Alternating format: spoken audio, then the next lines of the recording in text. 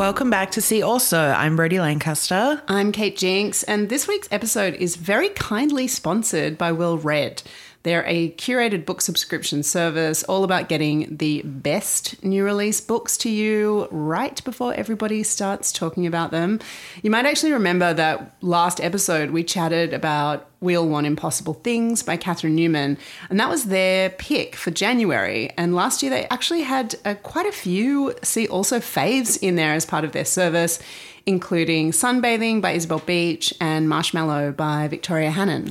Yeah, the team has great taste. We're not just saying that because we often have the same taste, but they will often curate the books that you end up seeing all over your Instagram and book clubs and things like that in the coming months. So as well as conveniently sending you a new book in the mail every month, they also provide like that free bonus smug feeling that you're reading about something great before everyone else does. If this sounds up your alley, you can head to wellread.com.au to buy a subscription. We'll have the details in the show notes for this week's episode. Thanks so much to Well Read for being our first sponsor of See Also. We've had busy weekends, haven't we, VL? Oh my God, Jinxie, we were both at the theatre this week for very different shows. Tell me about yours. I went to the Forum for a show that was kind of 4 years in the making. The Irish punk band Fontaines DC finally made it to Melbourne. They first announced this tour in 2019 in support of their first album, and they've released 2 more albums since then. There was a little pandemic in between. They've gotten bigger and bigger. Their third album, which I consider like a masterpiece, kind of populated the set list. I had an amazing time, just like felt all the feelings. I think it maybe is like top 5 gigs of my life. Wow, okay. Yeah, it was like, I noticed the lights, which is not a thing I normally do. You know, it sounded great. It was just like perfect from top to bottom. And at the top was like a song that they very rarely play live, like a very emotional song.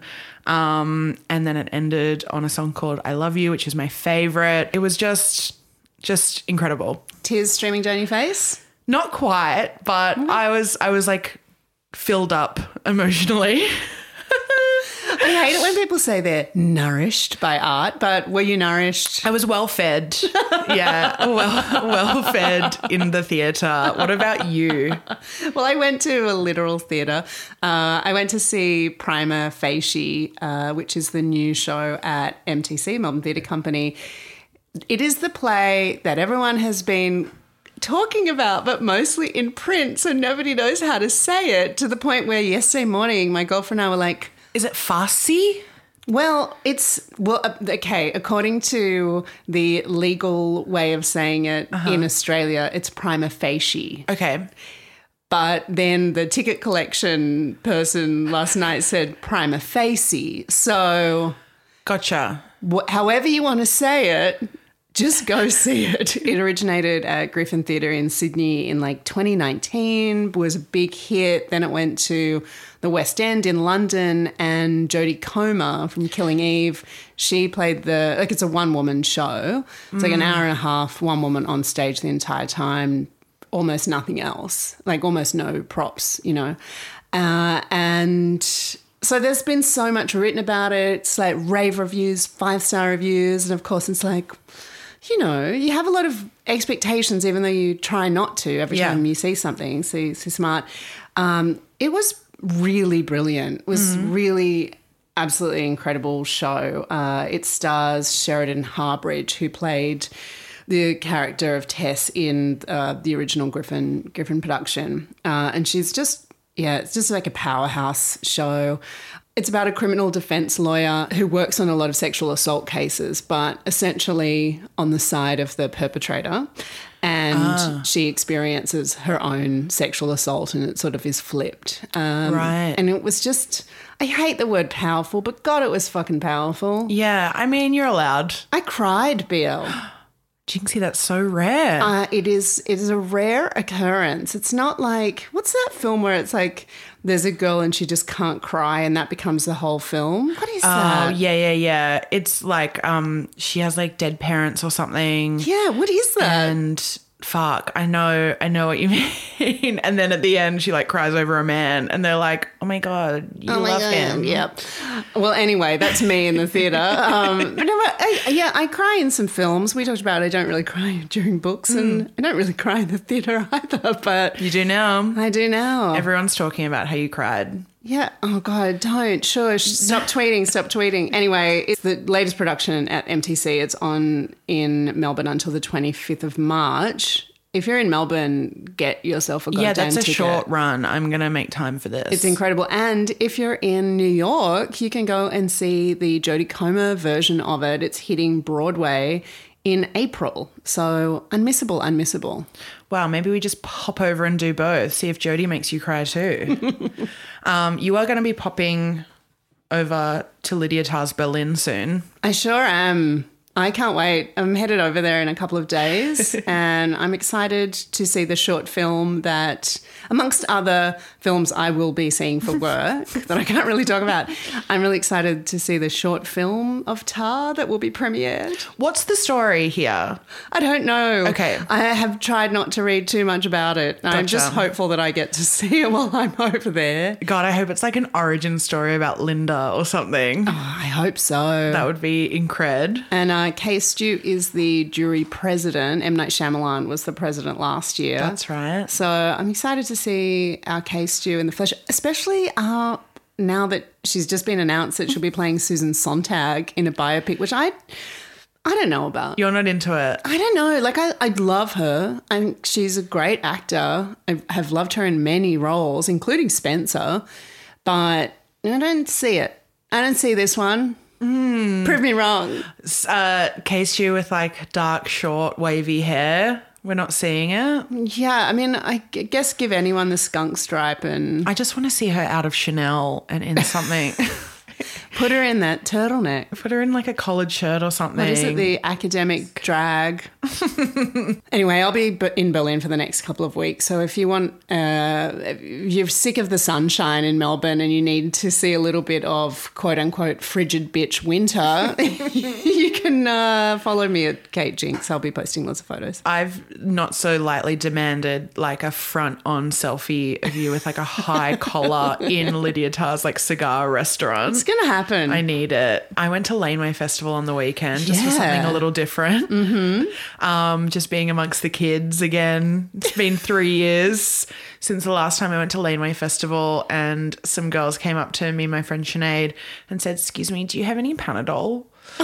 And I was like, I so appreciate that I give the look at a young people's music festival that I am carrying Panadol, because also, yes, I do have Panadol for you. So 3 years since then, we were back, baby. Got there just in time to see a friend of the pod, Harvey Sutherland, tear the metaphorical roof off a tent. Great way to start the day. And then I ended the day watching Fred again, who my friend Sinead, who was back with me, kept referring to as a boy king, because they literally reshuffled the festival set times so that like no one was clashing with Fred again. I thought it was because of the like upper crustness of his British cast. No, that too. Mostly that, but also because the way that he just like was like the boss of the festival, I guess. It was like it was unfair to bill anyone else at the same time or something. I got halfway through that set and I went, do you know what? I've had a good day. I'm going to go home. So I left and it was a great decision. I'd got home, had a shower, done a load of laundry, hung up my outfit from the festival. Wow. While the festival was still going. But you missed the black leather bralets that Haim wear. I missed those little tiny titties in their like very chic little bras. The Haim sisters I find so funny because being one of three sisters, I spent my childhood also making up dances and forcing people to watch them. And so seeing them just kind of like play like pretty mid-tempo rock jams and then seeing them stop to like just do a little performance of like a dance that they'd synchronized, I just find So funny and weird. I saw a meme yesterday that was like, if you made your family watch your performances as a child in the living room, you're mentally ill now. Yeah. And I was like, oh, flashbacks of doing many a rendition to like Uptown Girl came flooding back. My sister and I were determined to go on Red Faces. Oh God. And we would like, we were like, the way to get on Red Faces is to not dance to a modern pop song, but one of our mum's like 60s, Billy Don't Be a Hero was a favourite. And the doors leading off our lounge room at one point in time were double doors that opened onto like a little sunroom. So that was the backstage. So theatrical. So much can be done with that. There is so much to be done with it, and we did it all. Get me up on that stage at Laneway next year. I was having a bit of a down turn in the week. Had a bit of a shitty old day the other day. Yeah. And I was like, you know what? I'm just going to take myself out for lunch. And I went to a very cute cafe in Fitzroy. And I sat down. I was like, I'm going to read The New Yorker on my lunch break. And ended up reading this piece about imposter syndrome. I was like, this isn't probably the cheery thing that I really needed. Yeah, but, it was meeting your energy where it was. Yeah, totally. An empanada and imposter syndrome. What a great lunch. But yeah, Leslie... Empanada syndrome. Empanada syndrome. Title of ep. Leslie Jamison has this great new piece in The New Yorker on imposter syndrome called Why Everyone Feels Like They're Faking It. And it looks at the origin stories of imposter syndrome. And actually, it was originally the imposter phenomenon.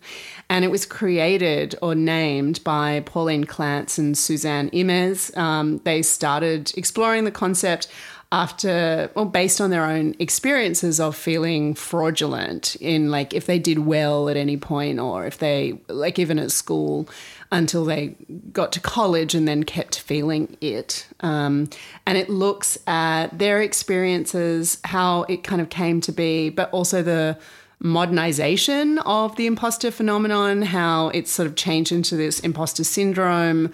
And now it's like the basis of many hashtag girl boss like books and like the self-help realm, and how it's just become this, like it's essentially like saying, you know, like self-care has lost all meaning. Yeah, it's almost become shorthand for like, I don't feel like I'm good at my job. It must be imposter syndrome. Yes, absolutely. Rather than like, maybe you're not. There is always that, isn't there? But yeah, look, I highly recommend this piece. I thought it was fantastic. I really love Leslie Jamison's writing. This sort of connected back to, I think, her book of essays from 2014, which is probably my favorite, The Empathy Exams, which if you haven't read, high recommend. But yeah, it was such a good piece to be exploring the reason why this phenomenon sort of came to be named, and also how much it affected women in particular, and then like what it has become within the zeitgeist, I guess. Yeah, I find that like the way that those terms change, the more understood they become, really interesting. Like the way that a term like gaslight or a term like gatekeep, you know, is used to signal like, I'm going to tell you where I got this skirt, it's ASOS, you know, or I don't gatekeep, so here are the photos of Harry Styles I took at the concert. Like it's completely devoid of any structural like implications or something. Yeah, and like gaslighting is overused massively, and it sort of has lost its meaning, although here's like a very good use of it. A couple of years ago I said to my girlfriend Zoe, we should watch Gaslight, like the original film where the name comes from. And she said, like, within seconds, we already watched that, babe. Oh, rude. Rude. Oh, hey, I remember the film about the crying. Oh, yeah. It's The Holiday. It's that Cameron Diaz can't cry. It is The Holiday. And then she cries over Jude Law and she's like, oh, and then runs down the street. Spoiler. Sorry. Fuck, that's a bizarre movie, isn't it? Yeah, I love it. Yeah, so good.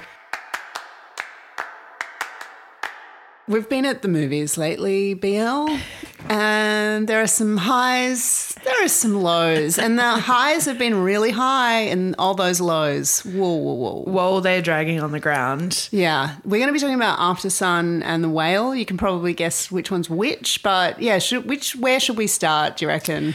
I'm inclined to end on a high, baby, go out with a bang. Beautiful. Go out with a movie that we both adore.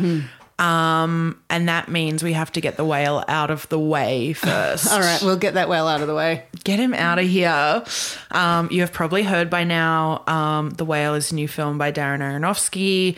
It was adapted from a play by playwright Samuel Hunter, who also wrote the script for the film. It marks the return of Brendan Fraser to like starring roles, 6-minute standing ovation at Venice, etc., etc. Who doesn't get a standing ovation at Venice? That's the thing, you know? Every film gets a standing ovation. Now that I've seen The Whale, I know those standing O's aren't a mark of quality. Also, Don't Worry, Darling. Yeah, I mean... There was a lot to worry about there. You do a standing O at those events because like the cast are there and the director's there and it's a big gala event. So everyone's clapping. Yeah, and they just keep on clapping if you stay. Yeah, honestly, I think that they mean near nothing. Yeah, well, now especially so. So The Whale was first staged as a play in 2013. It's about a man named Charlie. It is entirely set in his apartment in Idaho, and it's essentially set during like a week at what we're told is going to be like the end of his life, because he has been binge eating to the point where he weighs something like 300 kilograms. He has like heart issues, and the only people who come into his apartment are his friend and caregiver, Liz, played by Hong Chow, who is a bright spot in this film. MVP, as always. His daughter, his estranged daughter, Ellie, played by Sadie Sink, of the Taylor Swift music video. Short film. Nominate her for Oscars, I guess. 25 minutes standing ovation. And Stranger Things. Yes, Stranger Things. And Ty Simpkins, who I have only seen as a literal child in the first Jurassic World film, plays a Christian missionary who comes door knocking on Charlie's door.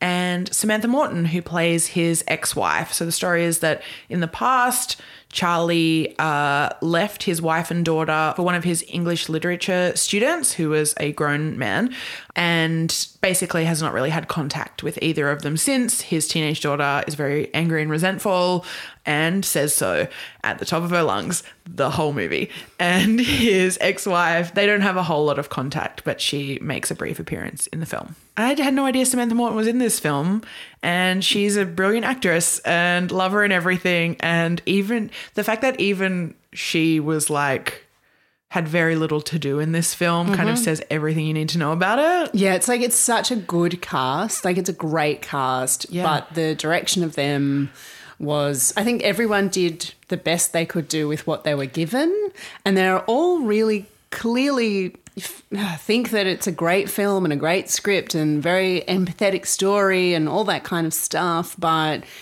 no one's doing a great job in there. Well, I mean, of course, Brendan Fraser and Hong Chow, who's they're most on screen, but yeah, to have Samantha Morton sort of not be the Samantha Morton character that we all know and love, and she's such a brilliant, brilliant performer, and she's just like, I don't know, the directing, I guess, was not at its best. The characters too, like Charlie, I found him very sad to watch, not because he is fat and alone and sad, because that's essentially all this character gets to be, but because all he is doing is like absorbing everything people say to him, and he's kind of not meeting them on like so much of a human level, because he just has to be this kind of martyr through the whole film where like people are like, I hate you and you're fat and disgusting and get out of my life. And he's like, okay, I love you. Aren't people amazing? People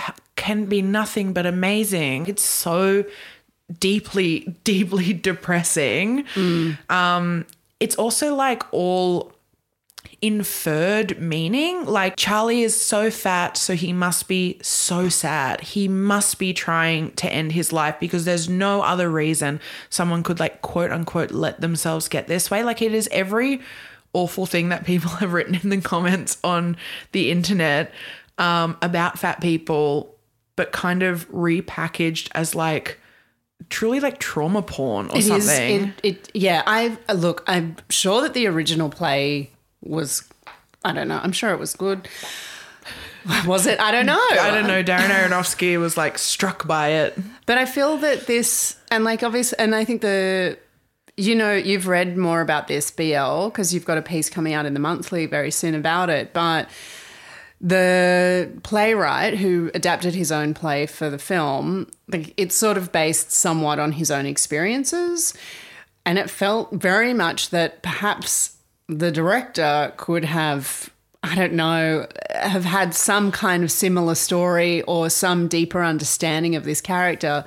But it's like Darren Aronofsky is the wrong man for the job. Essentially, the only person who would be worse to direct this film is Lars von Trier. Don't you think? But see, at least that would be visually interesting. Yeah. You know, he'd do something fucked up with it. Whereas like there was nothing fucked up about The Whale, and I would have appreciated that a little more. Like, I think everything was fucked up about The Whale. But also, like, Charlie had no edge to him. He had no personality. No one in this film had a personality, I'm realizing now. Nobody did. They were all just ciphers for like scorned or sad or grieving or loyal, you know? They were just like traits. They were not like fleshed out characters at all. They didn't have their own opinions, really, did they? No. And it also felt... How flat. So flat. It also felt like a play. I've been listening to that podcast, Sentimental Garbage, and they recapped recently all the boyfriends from Gilmore Girls. And when they talked about Richard, the grandfather from Gilmore Girls, they described his like presence in the show as very a play. Yeah. Which is what The Whale was. It's like people come in, you know, Charlie's sitting on his couch and we see a shadow of someone in the background. So you're like, ooh, there's going to be a knock at the door. Who will it be? It's just people coming and going from his apartment. It's really one of those, like, it could just be National Theatre Live. Like, it could just be a filmed version of the actual production because you don't see any of the outside world, never comes in. And it's just like one character having like a hissy fit or like some kind of traumatic breakdown and sitting behind a door, and then the other person sitting on the other side of the door, and you're like, I can see this on a Revolve. Do you know what I mean? It's like, I can see this production. Yes. And it's not giving cinema. It's not giving cinema. It is not giving cinema, except it has a very cinematic score. Oh God, that score was so oppressive. It might have been the most offensive part. Like, I'm a fat person watching this film. I expected to be offended by it, but the things that I was offended by were not what I expected. Like, I don't really give a fuck about the fat suit or like the politics of it because I don't think the film is very smart. No. It's almost like being offended by like a kid saying something rude. Like they don't know what they're doing. Yeah. And that was the sensation I got from watching this movie is like... That's a good way of saying it. You're just like fucking dipshits. But then the score I found the most horrifying part of it because the movie seems to be saying like we're so empathetic to this man's life that we're spending all this time like hanging out with him and getting to know him, but then like the first time he stands up from the couch and you see what his body looks like in full for the first time, the score immediately transported me to Jurassic Park. The moment that Laura Dern looks up and sees a fucking Brachiosaurus for the first time, like, look at this beast in front of us for the first time. That's the extent of this like orchestral score. And the same score comes back in when Charlie is like rummaging around for like whipped cream to put on his pizza while he's binging, and he's like begging for fried chicken and getting pizza delivered every night. It's like, this is not a human being. No, it's really not. He's really not. It's a very kind of contained sort of animal film. You know, it's not about a human man.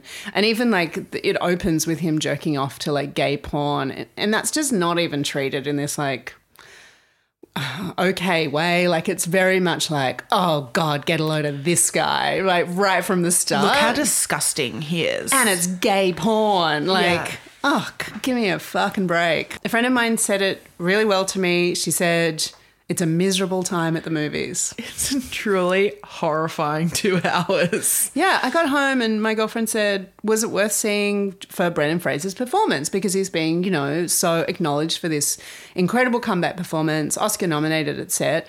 And I was like, no, all you have to do is know that Brendan Fraser is back and maybe catch the next one.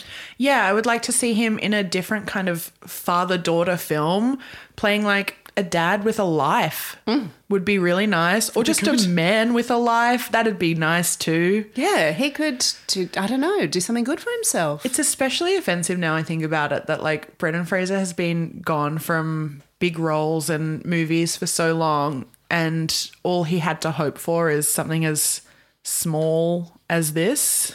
Yeah, and that Aronofsky chose him essentially because he had been out of the limelight for so long and he didn't want to cast someone everyone, you know, knew.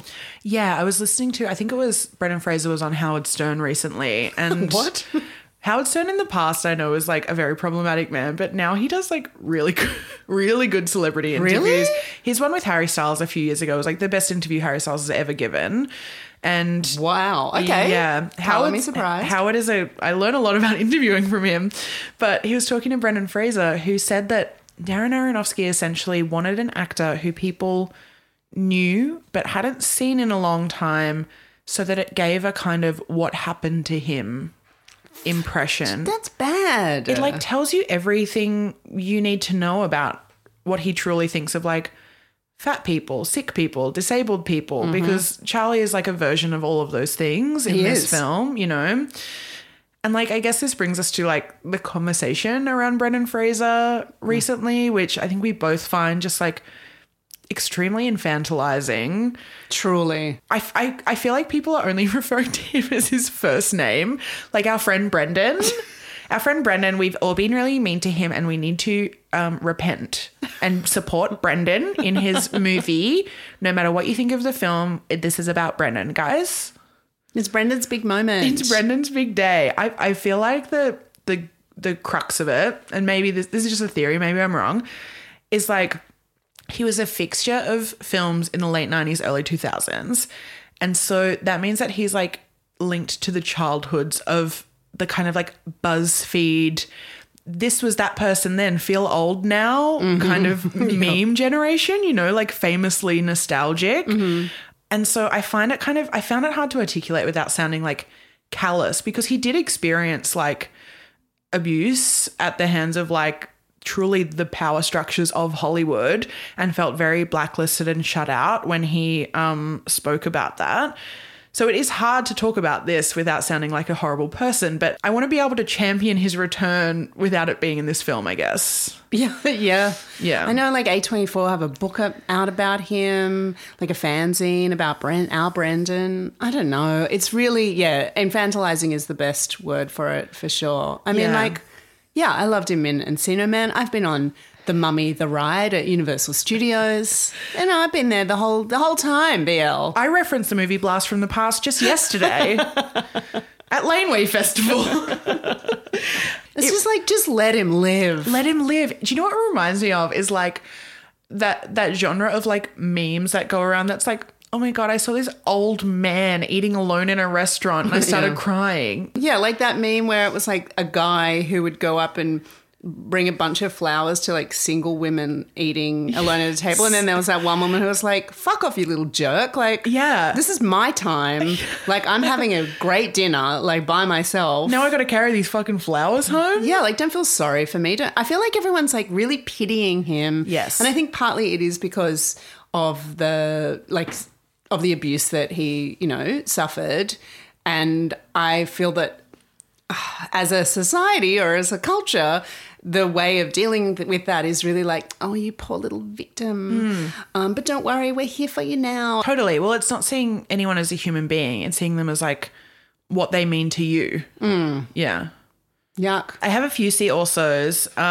Mostly I've come through like researching the piece that I wrote which will be out in the March issue of the Monthly, so a couple of weeks after this podcast episode. There's one piece that I found really interesting. It's written by Alyssa Wilkinson in Vox. And one thing we haven't mentioned is that The Whale takes place during the 2016 Republican primaries. So it's not part of the storyline or anything, but in the background, Charlie is often watching like Donald Trump and Marco Rubio and all of these people at debates and things like that.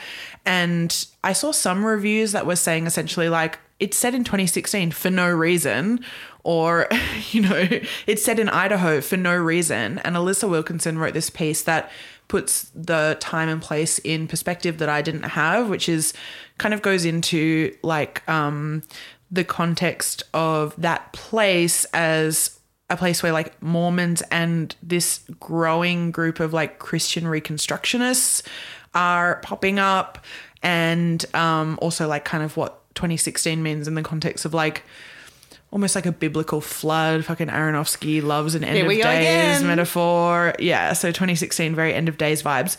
A really fun see also for The Whale is to read basically anything Guy Branum, the comedian, has written about this film. You know, he is himself a fat gay man. He's also a brilliant pop culture critic.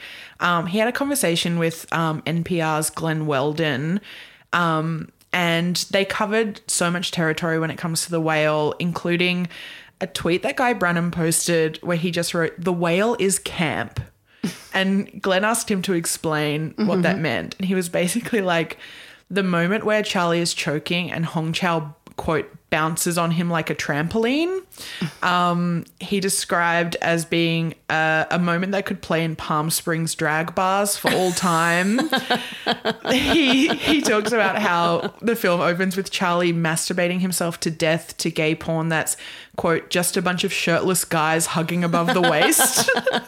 Like there's absolutely nothing sexual. It's like they were too terrified to make Charlie's sexuality really prominent.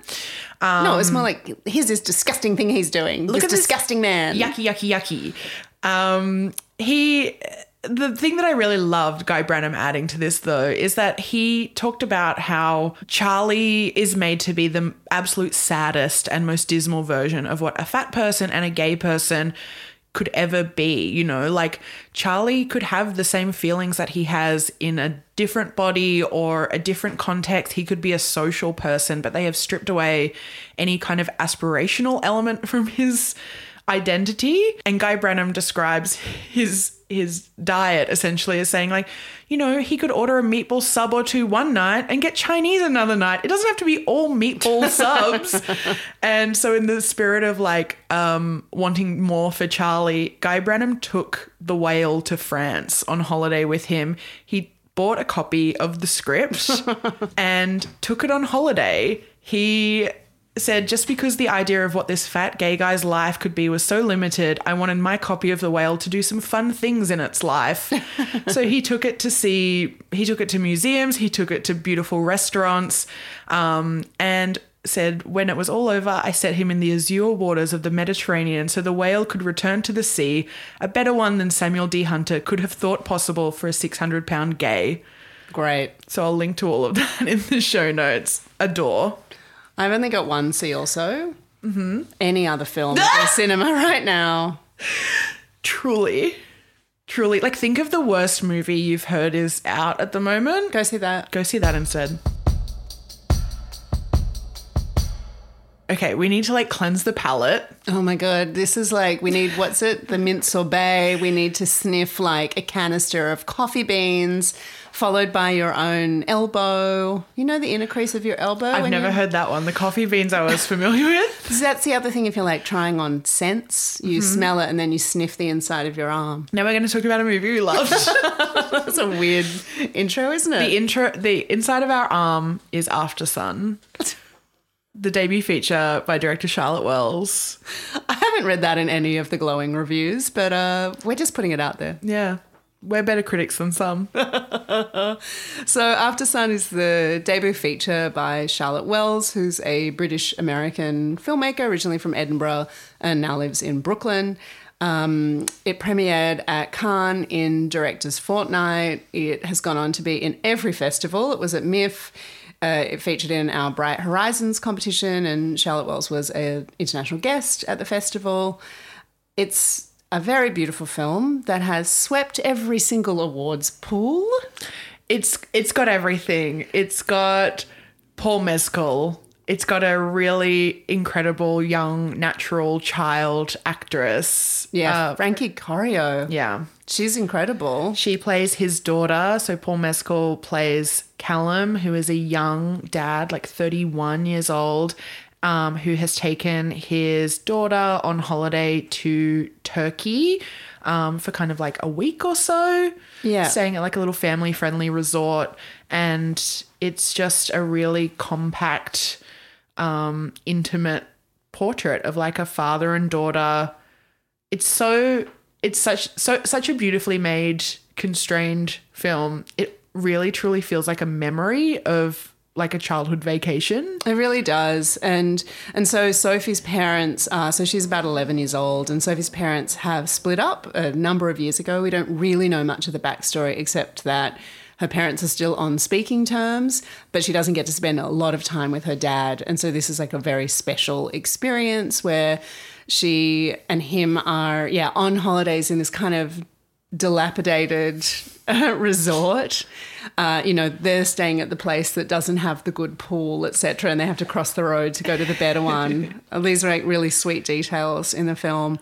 It's set in the like mid to late 90s, and it does it in this very sort of effortless way of that you can sort of just tell that it's in that time period, partly because of the production design, but also the really fantastic use of a video camera throughout this film. So the film is this sort of fragmented memory of a holiday. So we see, like the viewer sees them on holiday in sort of real time, and Sophie recording her dad on this new like camcorder that she has and like fiddling around with it, and then him looking at it, and then them hooking it up to the TV so that you can see what you're shooting in real time.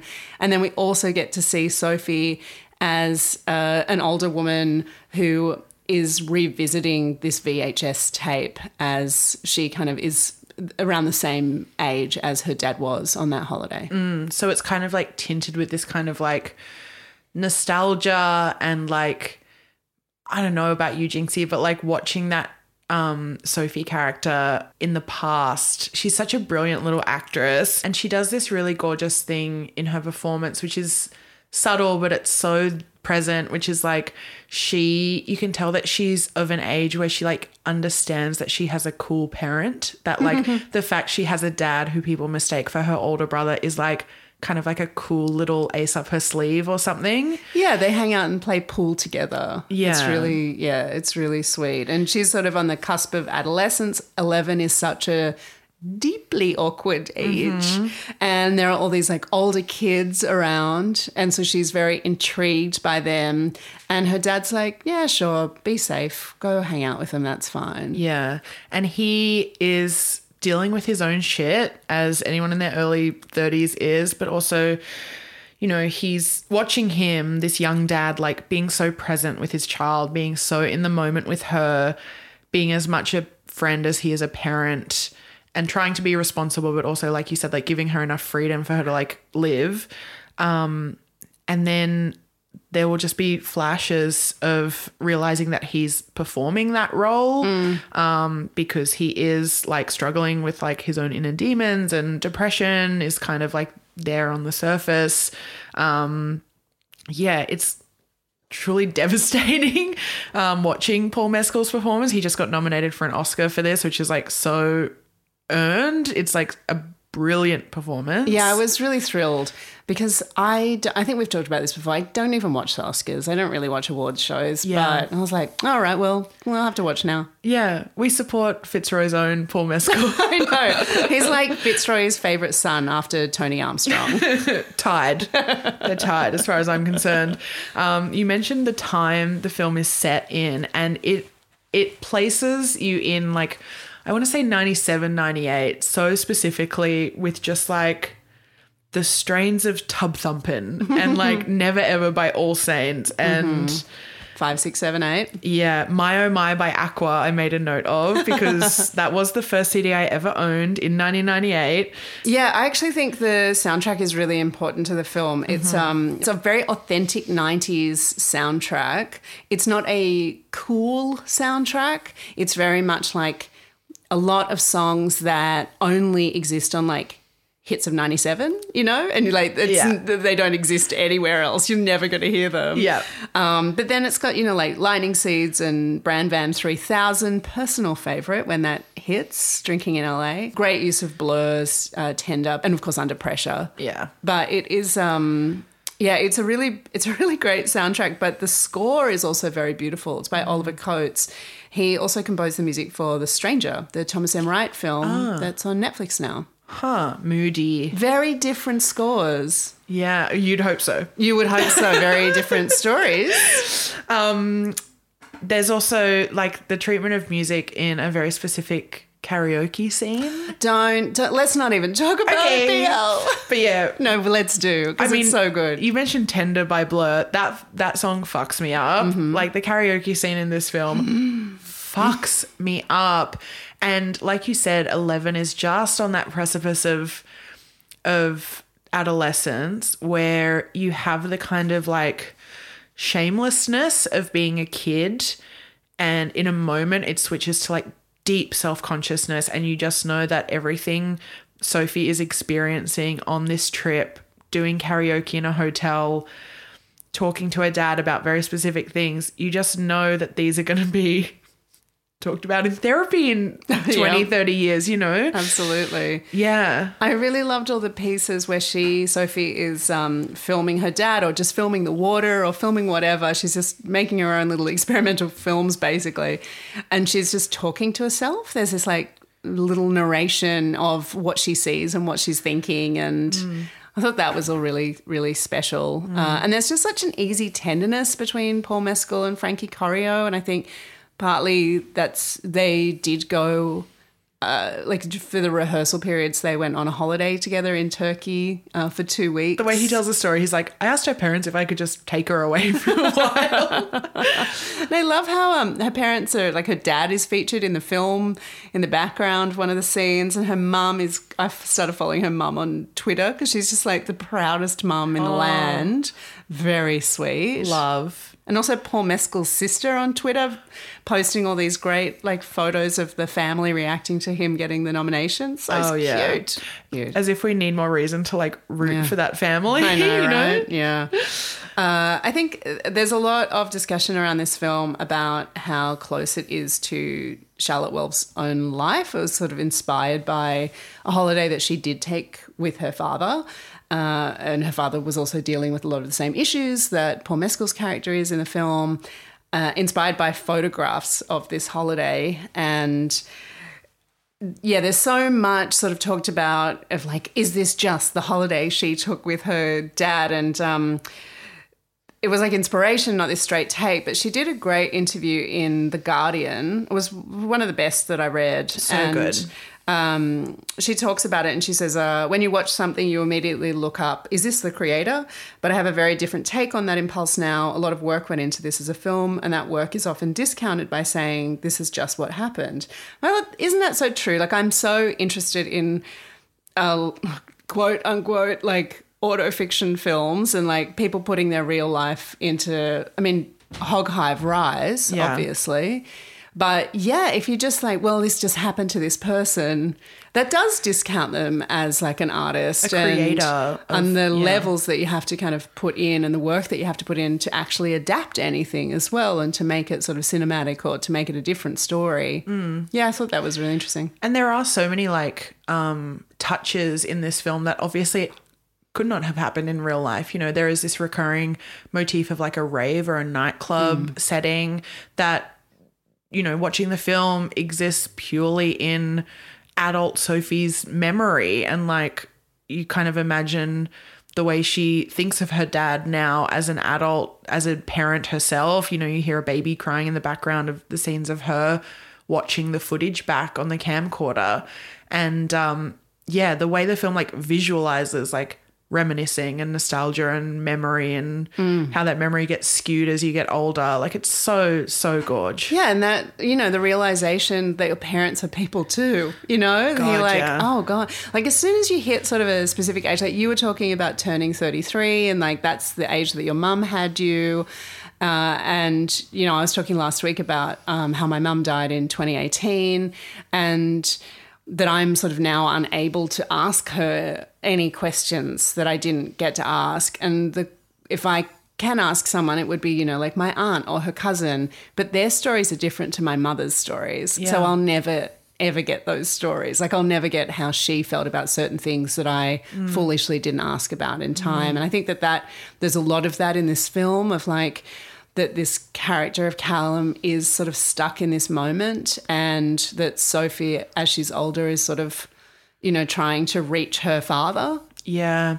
You describing that, it made me think of something else we loved last year, The Resort. Like that idea of someone being like trapped in the past in a memory and the ability to like go there and like pluck them out is like impossible, but you want it so badly. Yeah, and like what would you lose if you actually missed out on all those years? This is my favourite film of the last year. I've seen it like 3 times at this point. I had to see it a number of times for the festival, and I've taken people back to see it now that it's getting a release. And every single time it sort of hits different. One time I went, there was a woman sobbing so much that she couldn't breathe properly at the end. And she just kept saying, "It really got me," like between massive gulps of air. And everyone was like trying to help this woman in the cinema. But that's not to say that it's like this deeply depressing, sad film. It's not a miserable time in the movies like The Whale is. It's a really beautiful film, and I think a lot of people get have sort of differing levels of emotions around it. But what about you, BL? I completely feel that. Like it is not it deals with sad subject matter, but it is so full of life and like full of joy and light. But that almost makes the sad part sadder because it you know, takes you on such a like journey through like tone and like you get to know these people so deeply. And so when sad stuff happens, you feel that it's happening almost before it does. I saw it at MIF. I've only seen it the one time. So I saw it on the big IMAX screen with my friend Georgia, and we were both like at the end. She stayed for the Q&A and I had to get out of there. I like really truly felt being down in the depths of the IMAX in a way that I don't think I ever have before. And I was like, I need air on my face. I need to like breathe in some fresh air after like seeing that film. And so I have some regrets about missing the Q&A, but Georgia and I did send each other like 5-minute long voice notes just back and forth all night of like, and when he said this, you just really know that what he was dealing with was this. Like that's the energy, and it sticks with you, this film. Like it's that thing of like you make a work that is so specific and personal that so many people can relate to it despite it not being their story. Absolutely. Yeah.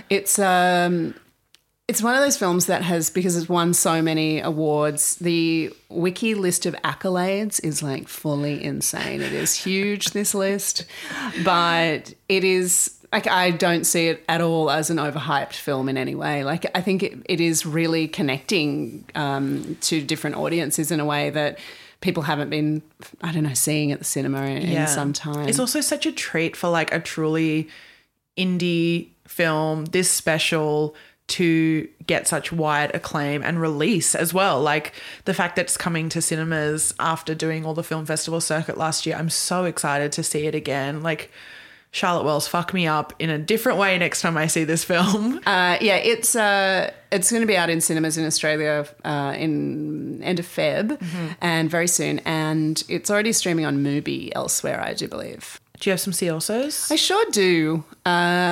We'll have a link to that Guardian interview with Charlotte that I mentioned before.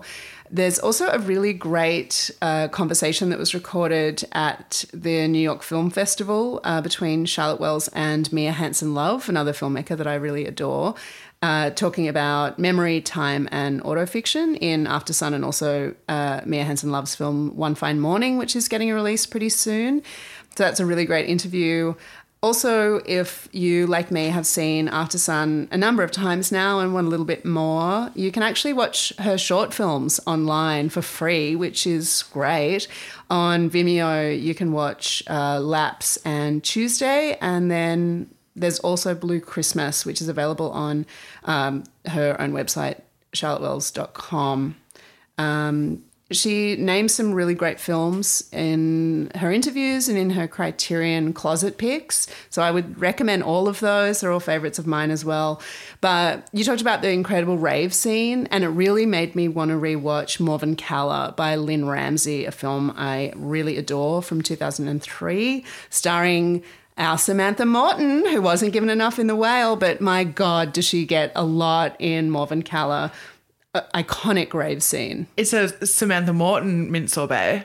It truly is. A real palate cleanser, that film. Fuck, I haven't seen that in years. I've got to see also, which is the film Ma, M-A, not the one with Octavia Spencer. Okay, because I was like, Beale, where are you going with this? So Celia Rowson Hall is in After Sun. She plays adult Sophie. I recognized her when she popped up in the film, and I was like, is there going to be dancing in this film? Because I know her as a choreographer. She has worked as a choreographer or movement coach on like a bunch of TV shows and movies, like The Staircase last year. She also choreographed the dance scene in the Holiday House episode of Girls. Oh, which we went quite deep on that time. We really did. An iconic episode of Girls, a bottle ep. So her directorial debut, I think it played at MIFF many years ago. I interviewed her when she was here. You never forget an interview in the lobby of the Sofitel. Her film Ma is a completely dialogue-free retelling of Mary Magdalene's like journey through the desert. I don't know very much about Bible stuff. I'm not Darren Aronofsky, but yeah, it's like a beautiful, stunning film. Watch it when you have like a full attention span, because it, like I said, dialogue free. You got to watch everything. And I believe it is streaming on Amazon Prime these days. After you have seen After Sun, do not click this link if you haven't seen it yet. There is one of those script to scene videos on YouTube, and it compares the written screenplay to the final scenes of the film, and you kind of can see where things changed and adapted, and also just seeing how this kind of very minimal dialogue direction in the screenplay came to life in like one of the most affecting ends of a film I've seen in a really long time. All right, it's time for Also Alsos. Jinxie, what do you have this week? I've got to watch also because, you know, we haven't been watching enough. But this is a new TV show. It's called Queer Australia. It's quite close to my heart. Mm-hmm. It is written, produced, presented, etc. by my partner Zoe Coombs-Marr, who has been on the pod, guest of the pod, girlfriend of the pod. It starts on ABC and iView. It premieres on Tuesday the 28th of February. There's 3 hour-long episodes, and it basically tells the like untold, completely fascinating story of the queer history of Australia, including pre-colonial times. Zoe has been working on it for so long now. I'll be just so excited to be able to share this, because I have seen many cuts of it and many bits of interviews, and you know, I've seen all the archival footage that they're using, and I'm so excited that other people will soon get to see this. Zoe has sort of chosen to interview people who wouldn't normally perhaps have their story told. It's not just about drag queens, you know? It's like, it's not just sequins here on this TV show. It's truly fascinating, brilliant. I mean, I can't say enough, but watch it. It's on ABC and iView from Tuesday, 28th of February. Weekly episodes. 3 weekly episodes. It's appointment viewing. I cannot wait to finally see it. I'm so excited. So proud of Zoe. I have a follow also in light of The Whale. It is an Instagram account called Fat Art History. It's truly like a joyous follow. It introduces me to old work. There is a painting called Witches Going to Their Sabbath by Louis Ricardo Falero, which I had never seen before, from the 1800s, as well as new artists to follow like Andriy Sernov, who painted a lady holding her just heaving giant rack with very big nipples on a tray alongside a goblet of wine and a lobster. Lunch. I've got a sleep also. It's the Slip Silk Sleep Mask. I know everyone's talked about it already, but I wanted to throw in my 2 cents on it. I'm not being paid for it. Please. A lot of influencers are, but it is actually that good. Well, you can send me some money. I feel like I'm getting more vampiric as I age. Like I used to be able to take a nap anywhere, but now I really need something covering my peepers. I've used like the Muji cotton ones for years and years and years and finally upgraded ahead of my trip to Berlin. And it is as good as everyone says. It's like pure silk. It's like very high silk. It's whatever, however you say it. It's very high quality silk. It's really good. You don't get any weird creases. It knocks me out. That's really frigid bitch of you. It is extremely frigid bitch of me. My next one is a supplements also. I think this is also something that people get paid to promote. And is this an MLM? Maybe. No, it's not. It's vitamins. It's from the company Vitable. I don't know if you, like, for years have been hearing or seeing ads for Care of vitamins in the US. You can't get them in Australia because they're, you know, it's like health products in America only. But it's pretty much the same system, but it's for Australia. So you go through an online quiz and you're like, what are your health concerns? Or like, how's your digestion? How's your sleep? Do you have hormonal imbalances? Like all this varying shit. So I talked about like wanting more energy and focus, my hair, skin and nails I would love improved, all the different things like that. And then it kind of like spits you out a little personalized roster of daily vitamins. And you can purchase them on like a subscription basis or like a one-off subscription. And they took a little while to arrive, but when they arrived, I saw why, because it's completely personalized, obviously, but it comes with a booklet that tells you everything about each of the vitamins in your little daily packet, including like this one will make your pee really bright yellow. It's something to worry about, which I very much appreciate, so I don't have to Google it myself. And they come in this like metal canister where it dispenses like one package of vitamins each day. And I know what you're wondering, all of the plastic, it's all compostable plastic. Each little packet has my name on it and like so completely personalized. So yeah, I got 2 months worth. I downloaded their app because if you log every day that you take your vitamins, you earn points to get discounts. Anyway, I know this sounds like an ad. It's not. I just am so sick of like buying big jars of vitamins and then I never take them. This is good. Yeah. Good info. Yeah. Sign me up. Go sign yourself up. Avon calling. Do the quiz, babes. I've got a drink also, my last one. It's the Bandwagon Dry by 4 Pillars Gin. As you know, I do love to road test a non-alcoholic drink as I try to drink less during the week, etc. And 4 Pillars, a favourite, perennial gin favourite, but they've been working on a non-alc version for many, many years. It has all the same botanicals that they use that you would be familiar with. It uses like juniper and orange and lemon myrtle, but it also has pepperberry and red chili, so it's got a slight kick to it. It's the most interesting of like the faux gins that I've had, and I think I've had them all. This one tastes the least like grass, which I think a lot of people would be keen for because many on the market truly just taste like grass. Yeah. And not like interesting grass. No, I'm not talking that. Anyway, you can buy this at grocery stores in Australia, which is quite cool. Oh, that's great. Yeah. And there's a Bloody Shiraz version, but I only drink that one at Christmas, like the actual Bloody Shiraz gin at Christmas time for some unknown reason that makes absolutely no sense to me, but it does. Christmassy colours, that's why. Yeah. Yeah. My final one is a pod also, and this comes from a listener recommendation. It's the podcast Celebrity Book Club with Stephen and Lily. And it's the Stephen and Lily part that is important to remember because ages ago, I think I mentioned in passing a podcast called Celebrity Book Club. It's hosted by 2 female comedians. There's another one called Celebrity Book Club hosted by someone else who like goes on Bitch Sesh a lot. And she was like, I started mine first. She didn't. And then there's another one called Celebrity Book Club that we'll talk about like, I don't know, like Shop Girl written by celebrity Steve Martin. This one is all celebrity memoirs.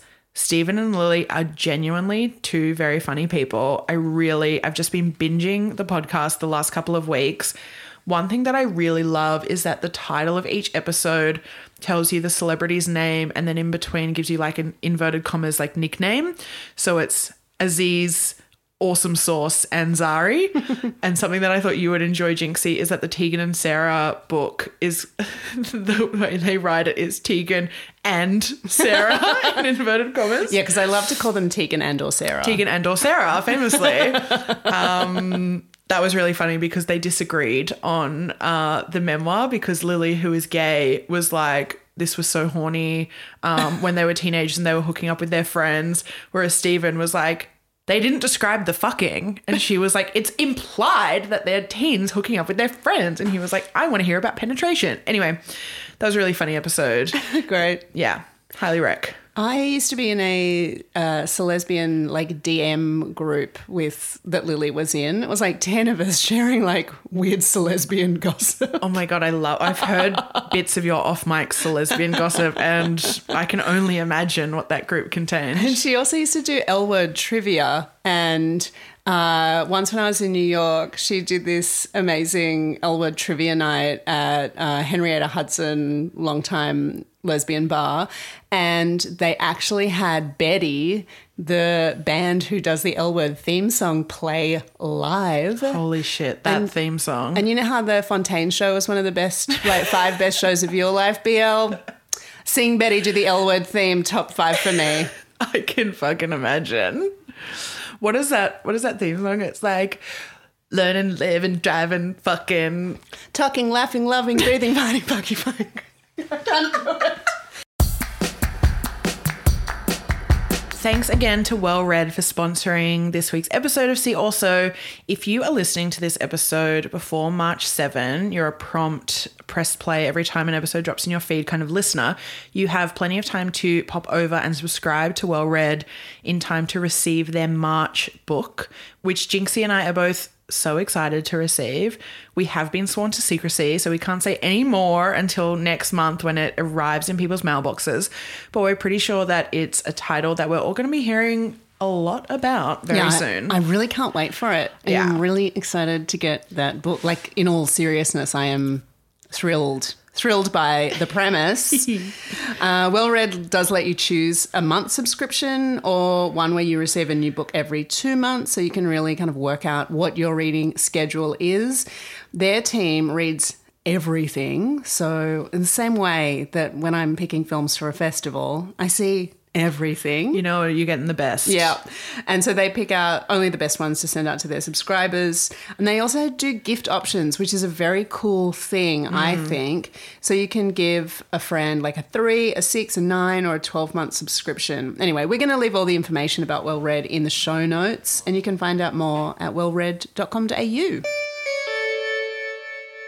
Thanks so much for listening to See Also. Please follow us over on Instagram. We are at See Also Podcast there. And you know, if you've got a little bit of time on your hands, head over to Apple Podcasts, give us a 5-star rating and leave a review. It makes us so happy. We're really easy to find on Apple Podcasts. Just head to the Indie Faves curated list. We're topping the best of list. We're kind of like the after sun of podcasts. From Cool Girl Summer to Indie Faves. It's very on brand, I've got to say. Also, thanks as always to Laneway Highlight Harvey Sutherland for our podcast theme music and Samuel Hodge for our beautiful artwork. Yeah, you can go and see one of his shows at the Casula Powerhouse right now if you're in Sydney. Oh my God, chic. Mm-hmm. And don't forget to watch Ghost World in preparation for next week's episode. We'll see you then. Bye. Bye.